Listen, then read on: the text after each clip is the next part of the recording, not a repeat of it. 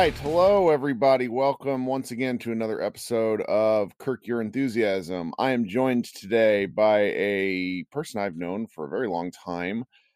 He is one of the most prolific basketball and sports writers on the internet. If you don't know Jared Dubin, then you are doing Twitter wrong. He is a contributor at 538 Fansided. He writes about football for CBS. He does his own Patreon, which we're going to circle back on to later in the show. That is just incredible. That covers the previous night's basketball in 500 words or less and some video. It's really incredible. Go to the link in the story. I'm going to put all this stuff in there so you can see Jared if you don't know. I wanted to bring Jared on today to talk a little bit about the upcoming Knicks game and Kristaps Porzingis. How you doing today, guy? I'm doing well, man. How are you? Thanks for the extensive introduction and listing of credentials, I guess. you've been, you Knicks guys, you're the one that I talk to the most, but there's about 5 of you Knicks folks who I follow online who I've wanted to have on about Porzingis since I started the show, but I needed to get some actual film under my belt in terms of watching Porzingis now, and also, I didn't really want to spoil anything because when it comes to Porzingis, there's a lot of projection that people do. And just because he's such a unique player, he played in a huge market, and he's just a really unique situation. So he's a guy that I don't really know how to talk about yet, and I'm loath to throw things out there because I think I could be, at once very right and then also very wrong. You know what I mean? Because we had talked about doing this, I think, going back to before you even started the podcast. Like May. It was kind of ridiculous. I just want to talk about it because, I watched him the first summer league, and that was the extent of my KP firsthand experience that wasn't highlights for the better part of 2 years because I just didn't catch many Knicks games. Why would you? They were atrocious. But he was such he struggled that summer league where it looked like a oh boy kind of pick, with the he had the occasional flourish, if I'm remembering correctly. He had he played pretty well there, unless I'm misremembering. No, he had like a good battle something against Okafor in the first game. That's what it was. Okay, and Okafor kind of looked like that. It was the red flags for him. Mm-hmm. Yeah, because there was some great offensive rebounding, and he looked a lot more ready to play than people were. He kept expecting. Getting like tip dunks and things like that, and then he came into training camp, and sort of the expectation, I think, for most fans coming into the season was that he was going to be not necessarily a full-time starter and sort of ease his way in, and instead, right from the beginning, he was a full-time starter and kind of awesome from the start, and that sort of led to a pattern for him during all of his seasons in New York, where for the first month and a half, 2 months of the season, he was just incredible. And then he would suffer some sort of minor injury, and it would, make his shooting numbers and his rebounding numbers take a dip. And then, he would have all sorts of injuries throughout the rest of the year. And obviously in the third year, there was a season ending injury that kept him out for obviously all of last season as well. But he sort of followed the same pattern in all 3 seasons. He came out like gangbusters and looked like a guy who was going to make the All-Star team, and then would suffer some sort of lower body injury that would affect him, noticeably for the rest of the way. Well, so you wrote, and you were one of the first people I know that really addressed the recurring lower body injuries with him. Was it, from what you remember, talking to Jeff Stotson in Street Clothes, were these things connected, or were they, how did all that go down? Like, what exactly were you seeing when he was, was in his first 2 years? So basically during his rookie season, I was doing a lot of Knicks coverage for Bleacher Report at the time. And obviously he was the focus of a lot of that coverage because he was just way better than anybody expected him to be right away. So I was doing a lot of things about how he affected the defense, how he affected Carmelo Anthony, how he affected all sorts of different things. And one of the things that we decided to write about was, because he's so big, 7'3", there was a lot of concern about injuries with him. And he played, I think, the first 50 something games of his career. He didn't miss any games. And then the first game he missed was for like an upper respiratory infection, not even for an injury. And he was playing through all of these like seemingly minor lower body injuries, like a sprained foot or not sprained foot, but like bruised foot, bruised knee, like strained calf, things like that. And the thing I noticed during the reporting of this piece, where I talked to KP, I talked to other big men around the league about how they did or didn't stay healthy throughout their careers. I talked to guys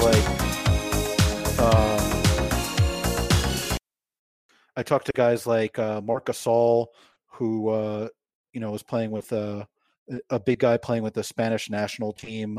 I talked to Robin Lopez, who was on the Knicks at the time, who was a big guy who stayed relatively healthy for most of his career. I talked to big guys that didn't stay healthy, things like that.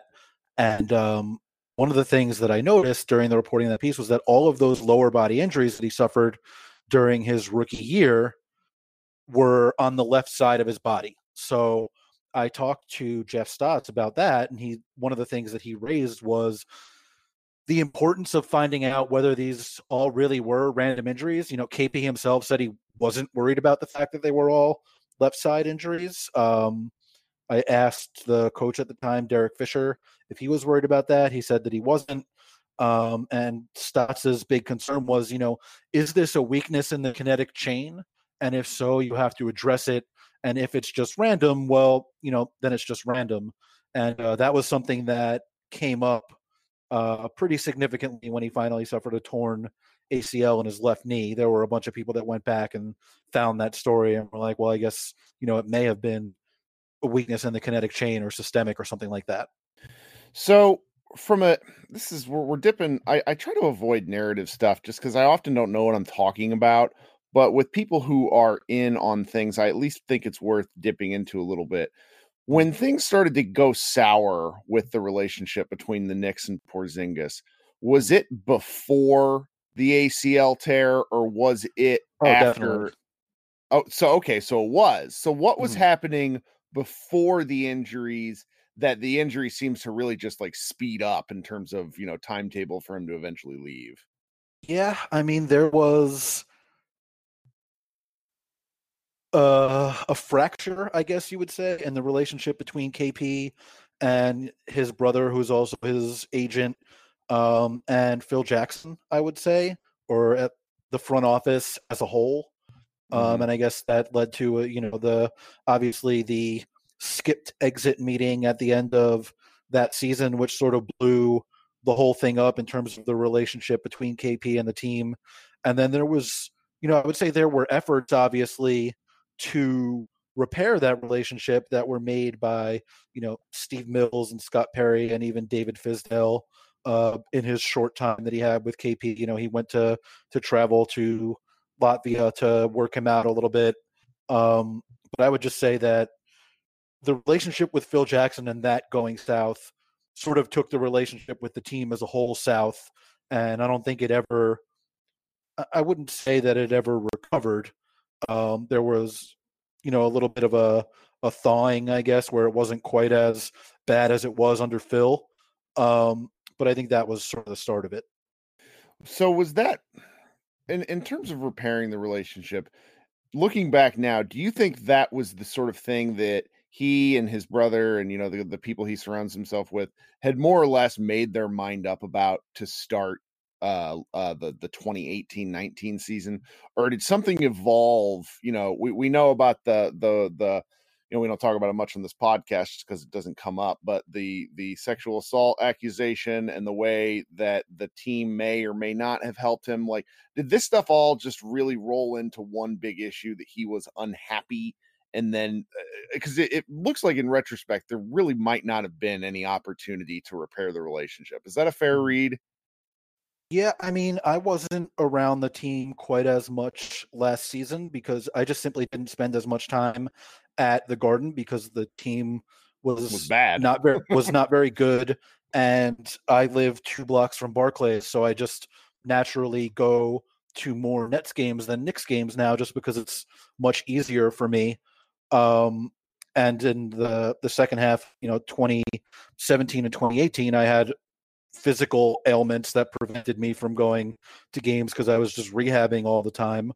So I wasn't around the team as much. I can't speak with personal experience to how the sexual assault allegation and whether or not the team helped him with it or not affected the relationship, simply because I Yeah. wasn't there, and also nobody knew about it Yeah, until that was really well shortly hidden. after the trade last season. So I can't really speak to how or whether that affected the relationship. I do think that there were, I don't want to say that they necessarily 100% had their minds made up by the start of the season, but certainly by that meeting a few days before the trade deadline, they had their minds made up. And, I think it's been reported they essentially came into that meeting and said they didn't want to continue on with that relationship. And I think the Knicks, from their end, understood that it was his intention to leave at some point. Um, and whether that was realistic in terms of taking the qualifying offer or not, they decided that the discussions that they had been having, and like anybody with the Knicks that says they weren't having discussions before that, like they're lying to you, especially considering they came trade together like later that day. The teams were playing each other the night before. Like they had been having discussions. I know that they had discussions with other non-Mavericks teams. I know that there were reports after the trade happened that some teams would have liked to have been contacted, but just because those teams weren't contacted doesn't mean that other teams didn't contact the Knicks, or the Knicks didn't contact other teams. So I don't know that their mind was necessarily made up going into last season, but certainly by the time that report came out of, he's requested a trade, which was very shortly followed by he's been traded, I think obviously the mind had been made up by that point, and the Knicks' minds had been made up that they were going to acquiesce to that. Sure. Yeah, it's such an odd thing that I think one day we'll get a more definitive look at what happened and how that came together. But it might be a while where we know the specific ins and outs. But it was just so odd that it happened like that, because I still remember being in awe of it with the way it went down. Well, so I we've would just say, just quickly, I would say that if we do get more information about it, it's going to come from uh-huh. Porzingis and his brother, or from the Mavericks, because I mean, on the Knicks side, it's Steve Mills, who obviously has been with the Knicks in one capacity or another for a long time, with the exception of a few year period, or like James Dolan, and obviously James Dolan never talks to the media. Steve Mills is part of, the Knicks organization and that whole apparatus, and their inclination is to not talk about these things. And unless Scott Perry suddenly becomes someone who is willing to, speak publicly about all kinds of things, which I don't really envision happening either, I would say that if we do hear about how things really went down, it'll be from, Kristaps or Giannis. Sure, sure. Well, so now we have, he missed all of last season, didn't suit Mhm. up at all. He seemed to work on his body a great deal, to the point to where people who have seen him in person and had seen him in person prior are really almost shocked at Mhm. the change in body type. Now, I don't have enough track record with him to make that much of a call, but within, he's played 6 games, he's averaging 20 and a half points, career high in rebounds at 8.2, and 2.7 blocks. So on the surface, the box score numbers are looking pretty good. Mhm. Game to game, though, I keep finding myself underwhelmed, which doesn't seem fair to a guy who's missed this much time. What are your early reads on how he's playing? So I've caught the Mavericks, I think, 3 times so far this year. I watched them against the Blazers, the Lakers, and the Nuggets. You got the And full gambit then. Yeah, That's kind of the whole range of how he's played, I think. yeah. I mean, I would say that it's very similar to the kinds of things you saw with the Knicks. There are stretches where he just completely takes over the game and is unbelievable, and not just because of himself scoring, even though obviously the capability to score and score in bunches and score in a variety of different ways is there, but he has a lot of those kind of end-to-end plays where he'll either block a shot and then do something ridiculous on the other end, or the other way around, where he'll Hmm. make like a 30-foot three and then block a shot coming over from the weak side and then get a tip dunk on a fast break going the other way. He has these stretches where it looks like, oh my God, like what can you even do with this guy. And then he has stretches where, on a couple possessions in a row, he'll take like a post up fadeaway that, it's not necessarily a good shot, or he'll take one of those 30-foot threes, but it's with 12 seconds left on the shot clock and it doesn't really need to be taken in that situation. And like he can make those threes at a pretty decent rate, but also like if there's 12 seconds left on the shot clock, even if you do have 2 or 3 feet of space, especially with a player like Luka Doncic on the team, you can probably get a better shot than that on that specific possession. I would say I don't necessarily think he looks much different than he did before. Like I'm not seeing many ill effects of the ACL. He still looks like a really good athlete. He still is moving around pretty well. Certainly much better than you would expect. A gangly 7'3" guy to move around. I think he's always been, more athletic than he looks, just in terms of his ability to move in short spaces, and certainly his ability to jump and just be like an above the rim player. Typically guys that are that tall are above the rim players just because they're tall. And like KP gets up and will, jump over guys for tip dunks and things like that. And I think I've seen a lot of that during the games that I've watched of him in Dallas.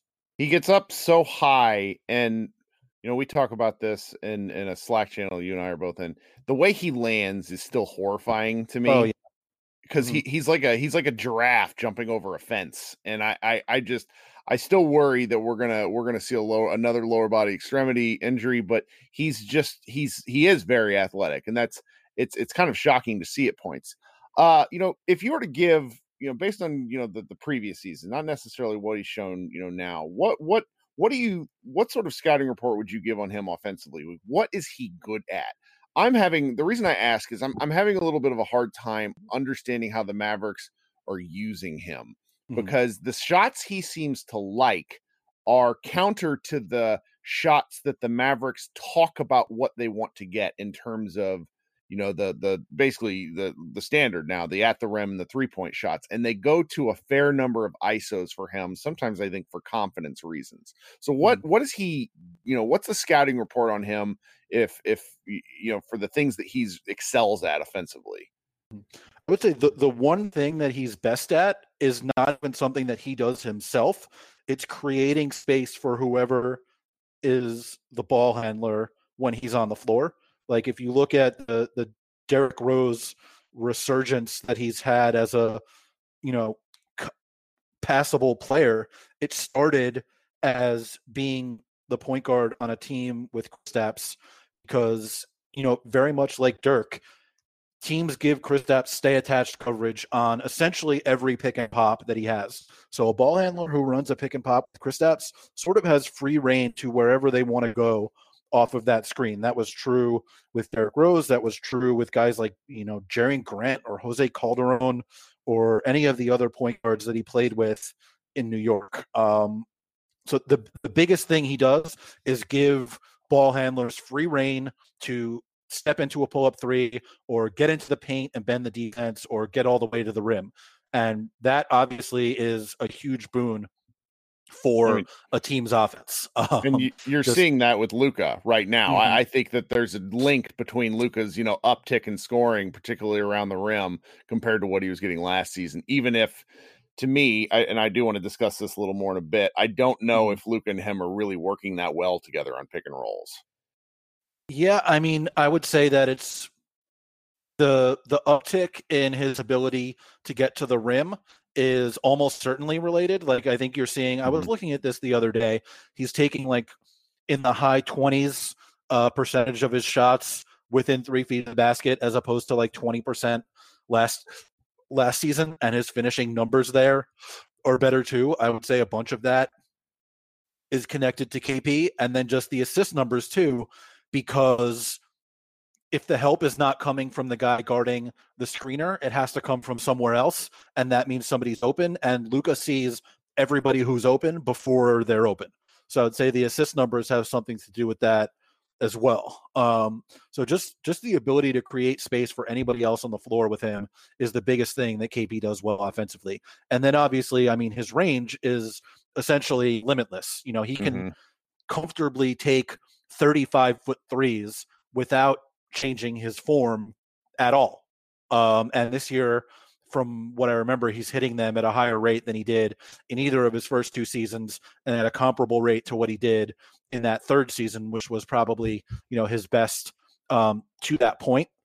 So on offense, it's the combination of the range and the threat just make things so much easier for everybody else on offense. And he obviously brings the ability to be a significant threat as an offensive rebounder, and specifically as being like a tip dunk guy. He gets a lot of those, and those kind of things, I think.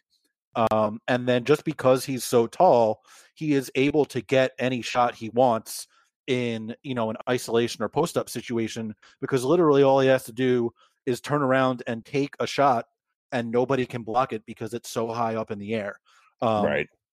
He's not necessarily a great shot maker in some of those situations, and I think specifically short mid-range shots have been tough for him over the years. I don't know what it is about them, but he's not been very good at them in my experience. But the ability to get them, like if he wants a shot, it is there for him to get.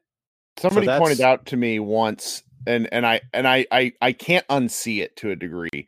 The short mid-range shots are fascinating to me because he seems to really like them. He seems to like have inherited some of Carmelo Anthony's tendencies without Carmelo Anthony's shot making ability. Is that a crazy thing to say?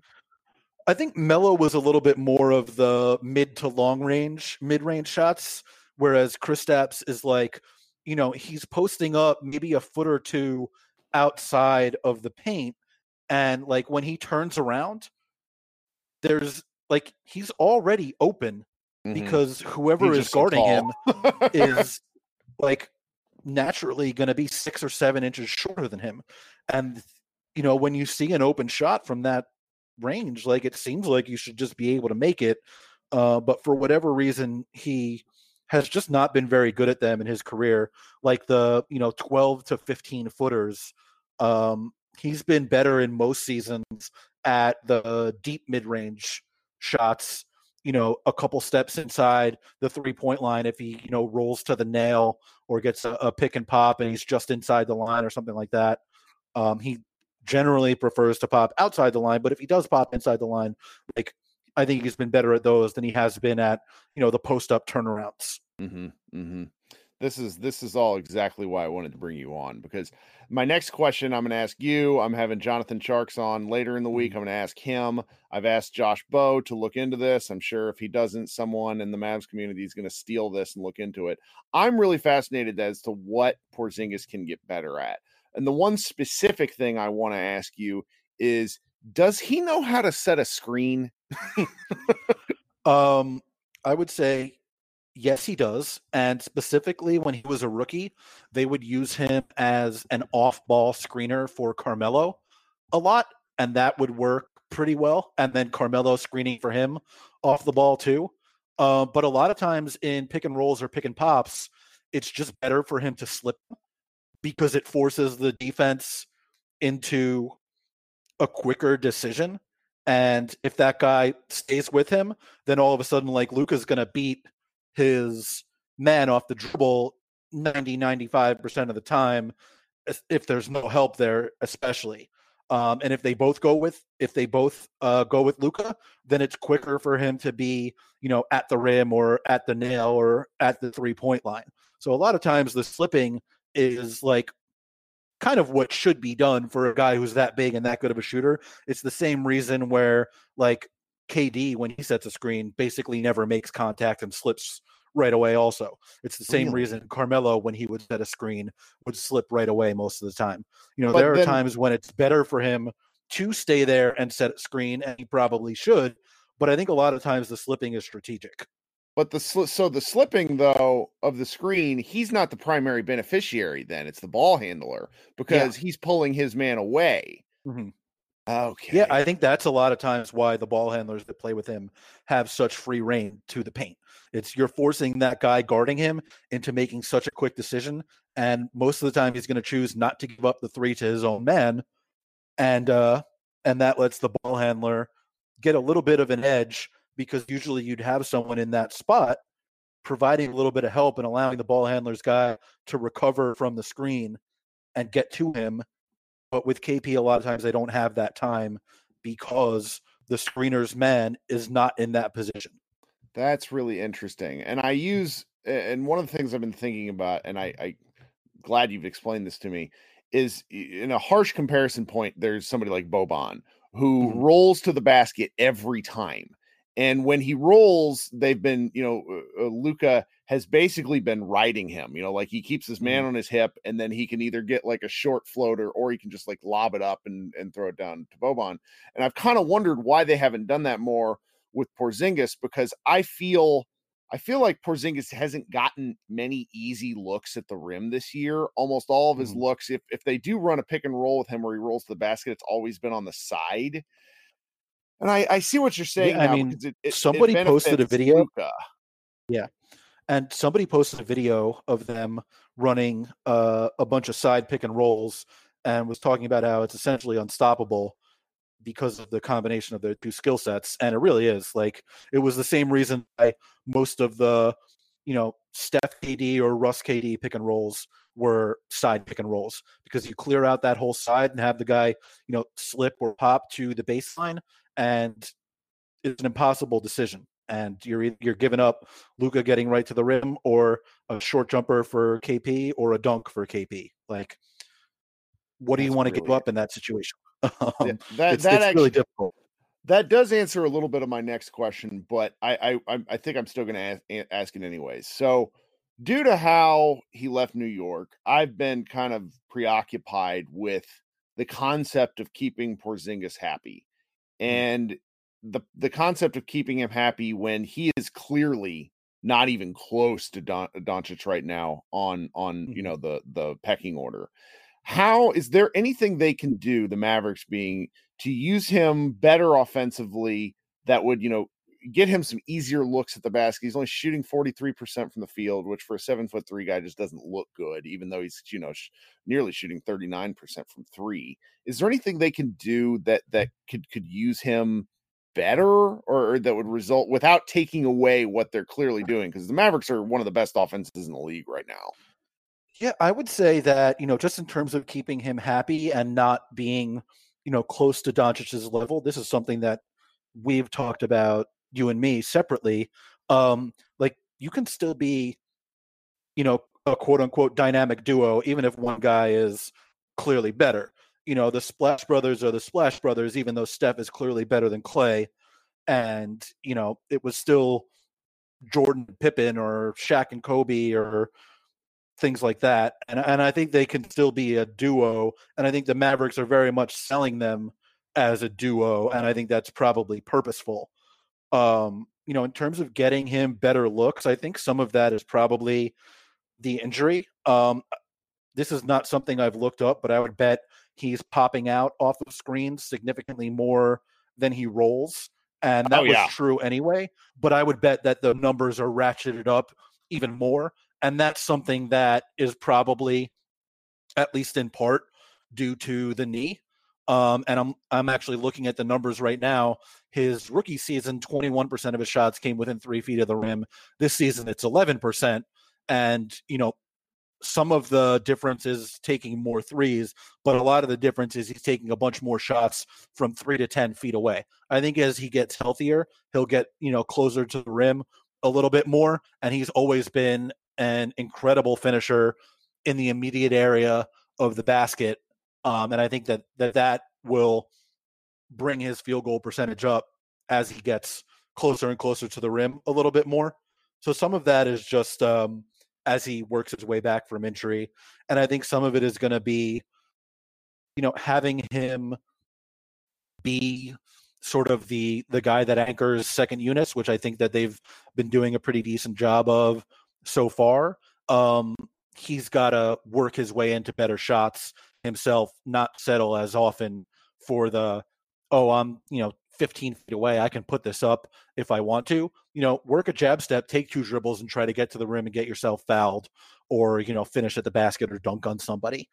So I think it's a combination of the injury and a combination of him, when he's the guy on the floor who's being trusted to create offense, just being willing to work for a better shot than the one that's right in front of him. Sure. My favorite thing that he does, and I tend to harp on really dumb things every year. I just like find one thing with every player, and I'm like, why does this player do that? He dribbles left into traffic so frequently. It's amazing because he does have a pretty good handle for a guy that size. But I think he gets a little cute, and I think the force.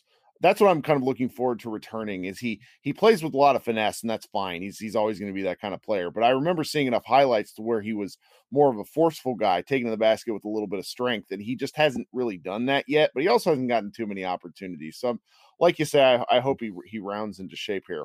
Well, this has been just about everything I could have wanted. Also, just I would say just a lot of times with those drives where he gets himself into trouble, a lot of times it's because he decides that he's going to drive before he gets the ball. He's like, I'm driving on this possession when I get the ball. And he would benefit more from being able to read the defense that's in front of him. And I think you're seeing that a little bit with I think his assist numbers are higher than they've ever been. He was not just flat out not a good passer in New York. And some of that is because when you're a big man, naturally you're not as good of a passer, and the way he was used early in his career was not conducive to him making plays. So it's good to see him get his assist numbers up a little bit. I don't think he's ever going to be a guy who's like Draymond on the short roll making plays all over the place. But if he can get into the 2 to 3 assist range instead of the 1 to 2 assist range, I think that will be a big benefit for him and for everybody who shares the floor with him, just because it'll force defenses to just have that in the back of their mind that he might be getting rid of this ball when he's on the drive.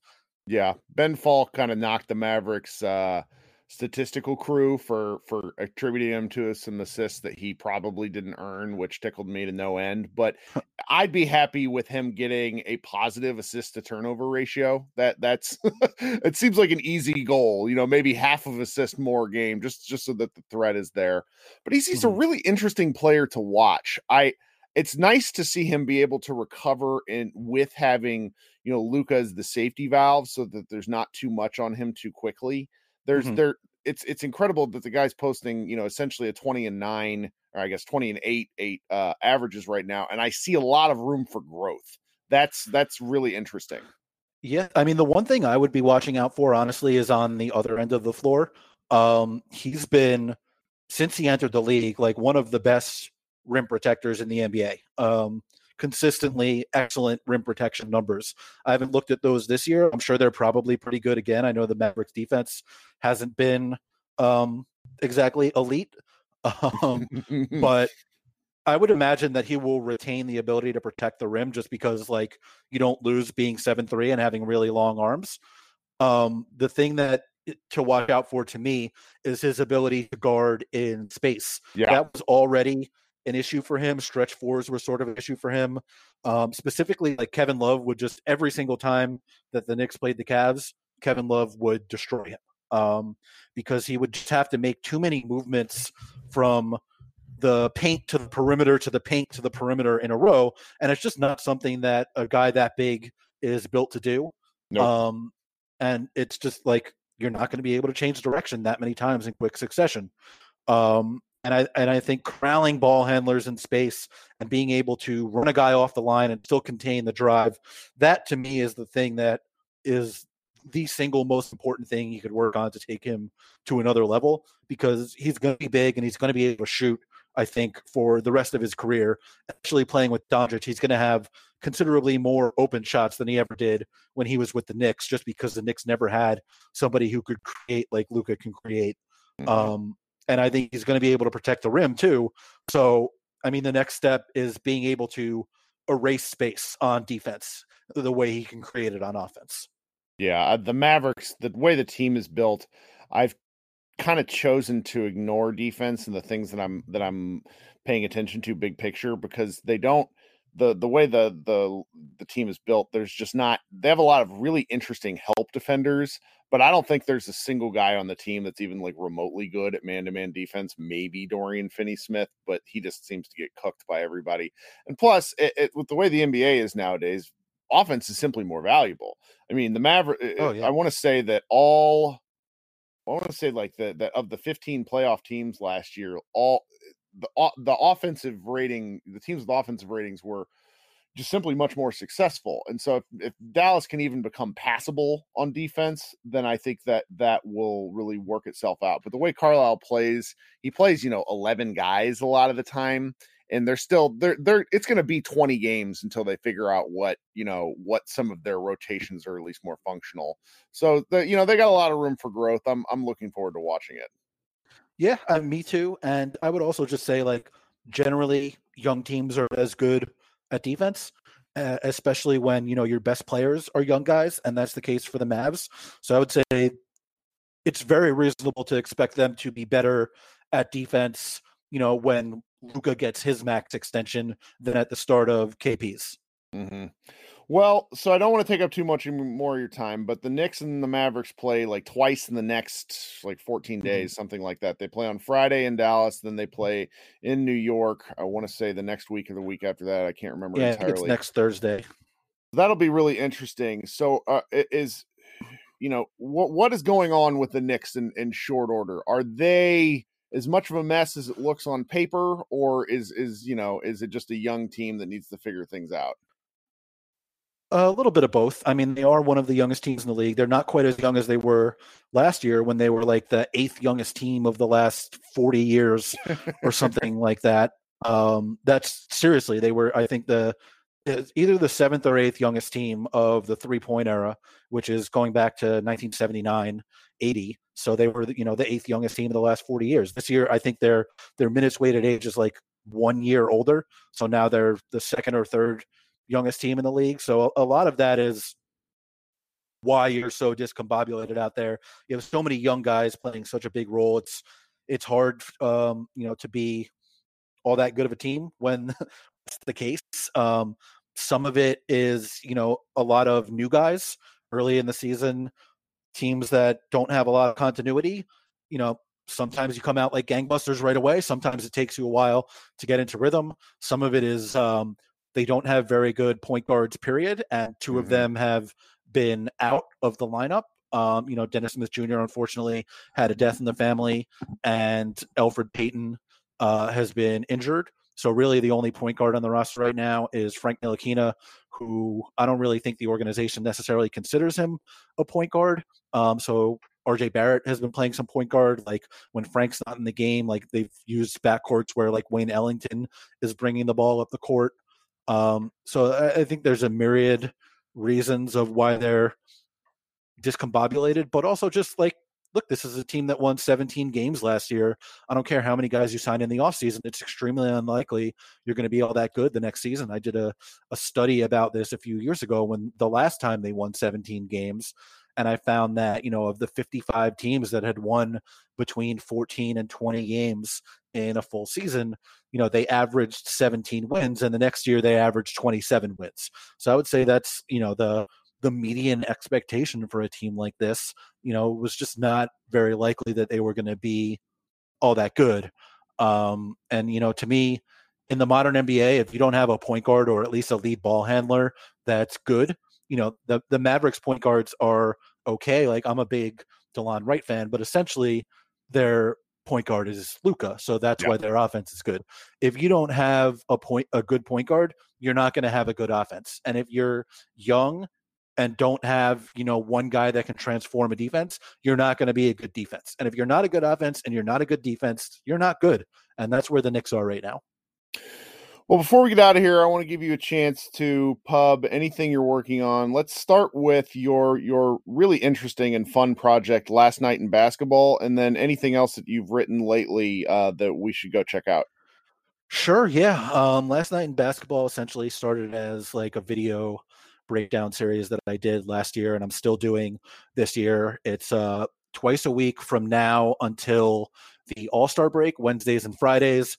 Then from the All-Star break to the start of the playoffs, it's Tuesdays, Wednesdays, and Fridays.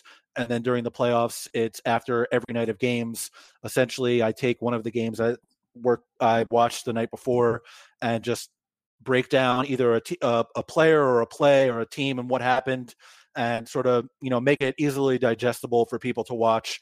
And then, in addition to that, this year, also doing a project where I'm just writing 500 words about the NBA every single day, including, all of the off days and all of the days where it seems like nothing happens, and all of the days off during the week that we get off for the All-Star break, and all of the off days, in the middle of the second round when the Mavericks Spurs series is over, but we're waiting to see, who the Suns are going to play in the Western Conference Finals. So I'm just going to be writing 500 words about the NBA every single day from now until the last day of the NBA Finals. Yeah. And then, my work, you could find it generally all over the place. I'm doing a lot at 538 this season. I'm doing a lot at the Step Back this season. I'm sure you'll see me pop up, other places throughout the year. And basically, if you follow me on Twitter, which I don't suggest doing, but if you go to my account, I now have a couple of links on there, one for Last Night in Basketball and one for an archive of just all of my NBA writing, where it is this year and where it has been in previous years. And I think there's like an ability to follow on that link or something like that, and you could just get all of the work there. No, I'm looking at it right now. My favorite, and it's just highlighting NBA features and analysis. 500 articles sorted by date.